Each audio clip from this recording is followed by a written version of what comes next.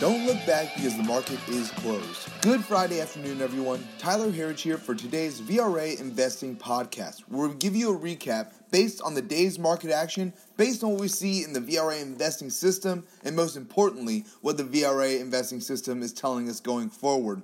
The market rallied to close higher for its second straight week today since December 24th, the Christmas Eve massacre, as we're calling it, a day that we called for capitulation. And it looks that the recent lows are now in place as of that Christmas Eve, 12/24. Today, we saw the market rally on the back of two main items. The first, a great jobs number coming in this morning with non-farm payrolls coming in at a strong increase of 312,000 jobs, easily surpassing consensus numbers of 180,000. The unemployment rate rising to 3.9% from 3.7% as new workers continue to flood into the U.S. jobs market. Those numbers coming from a wide variety of fields as well, from high school dropouts to people who are out of the job market now coming back in. Incredibly strong sign here. The second main topic was likely the best speech that we have seen so far from Fed Chair Jerome Powell. And his first speech since tanking the markets in the December Fed policy meeting, with his 2019 Fed policy rhetoric continuing the market sell-off that was really started with his rhetoric back in October of 2018. We really saw stocks cascade down from October to December as the Fed continued their hawkish tone, saying that they were nowhere near being done raising rates, which just sent the market into a free fall. And what we wanted to hear today was to learn that the Fed doesn't want to crash the U.S. economy, or the stock markets for that matter, and that appears to be what we got, a much more dovish Jay Powell today. The market rallied. We were up about 300 points going into his speech, rallying quickly up another 300 during the speech to move up over 600 points on the day during breaking his trend of every time that he is in front of a camera, the market's heading lower. Now, this surely was helped by the fact that having Janet Yellen and Ben Bernanke by his side helped ease the minds of many people in the market watching this meeting, as Powell, Yellen, and Bernanke all agreed that the fundamental economic data continues to be strong and that we look for a growing U.S. economy. Now, many people have talked about, could it be slowing? Yes, but still, even if it is slowing, we are still growing. If you're only following the stock market, though, it's easy to assume that the sky is falling. But in reality, 2018 was a fundamentally strong year for the economy. Unemployment has now been below 4% for the last 9 months. This is the longest period in 50 years, confirmed again today by that jobs number. GDP and earnings growth phenomenal, among other fundamental factors right now. So fundamentally, we agree with the Fed on this. The foundations of our economy are strong. Overall, Powell spoke more today about patience in 2019, which is the biggest key. That probably was all he had to say to make the market feel good, was that he'd be patient before the Fed makes any major decisions this year. And the market clearly liked this news today, finishing up big on the day. Looking at our markets now, all of our major indexes finished up, had nice days today. The Dow closing just off the highs of the day at 746 points higher, or 3.29%. So big day today, recouping all of the losses from yesterday and then some, back to 23,433. The NASDAQ, one of our biggest on the day, our biggest mover, 4.26%, or 275 points on the day to 6,738. The S&P 500 up 3.43% on the day, or 84 points to 2,531. And lastly, the Russell 2000 up a nice 3.75% on the day. Nearly 50 points of gaining on the day to 1,380. Again, tech and small caps leading the way out here. As I mentioned here in my last podcast, they led the way lower, and now they're leading us back out. And that is a trend that we see as continuing in 2019. A quick note here. We're talking about tech. Apple shares.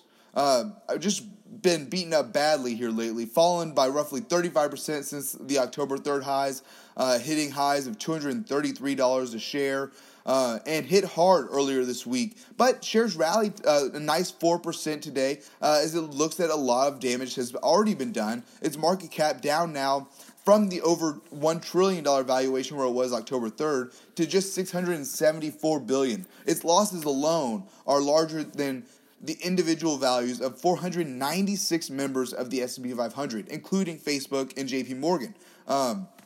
Apple now registering as the fourth largest company by market cap standings, behind Microsoft, Amazon, and Alphabet. So a tremendous fall for the most valuable company in the world. I wanted to touch on it as we're touching on tech, because now Apple at these prices is a very favorable candidate for buying shares at this low valuation, and a big rally from Apple would certainly help our indexes moving forward.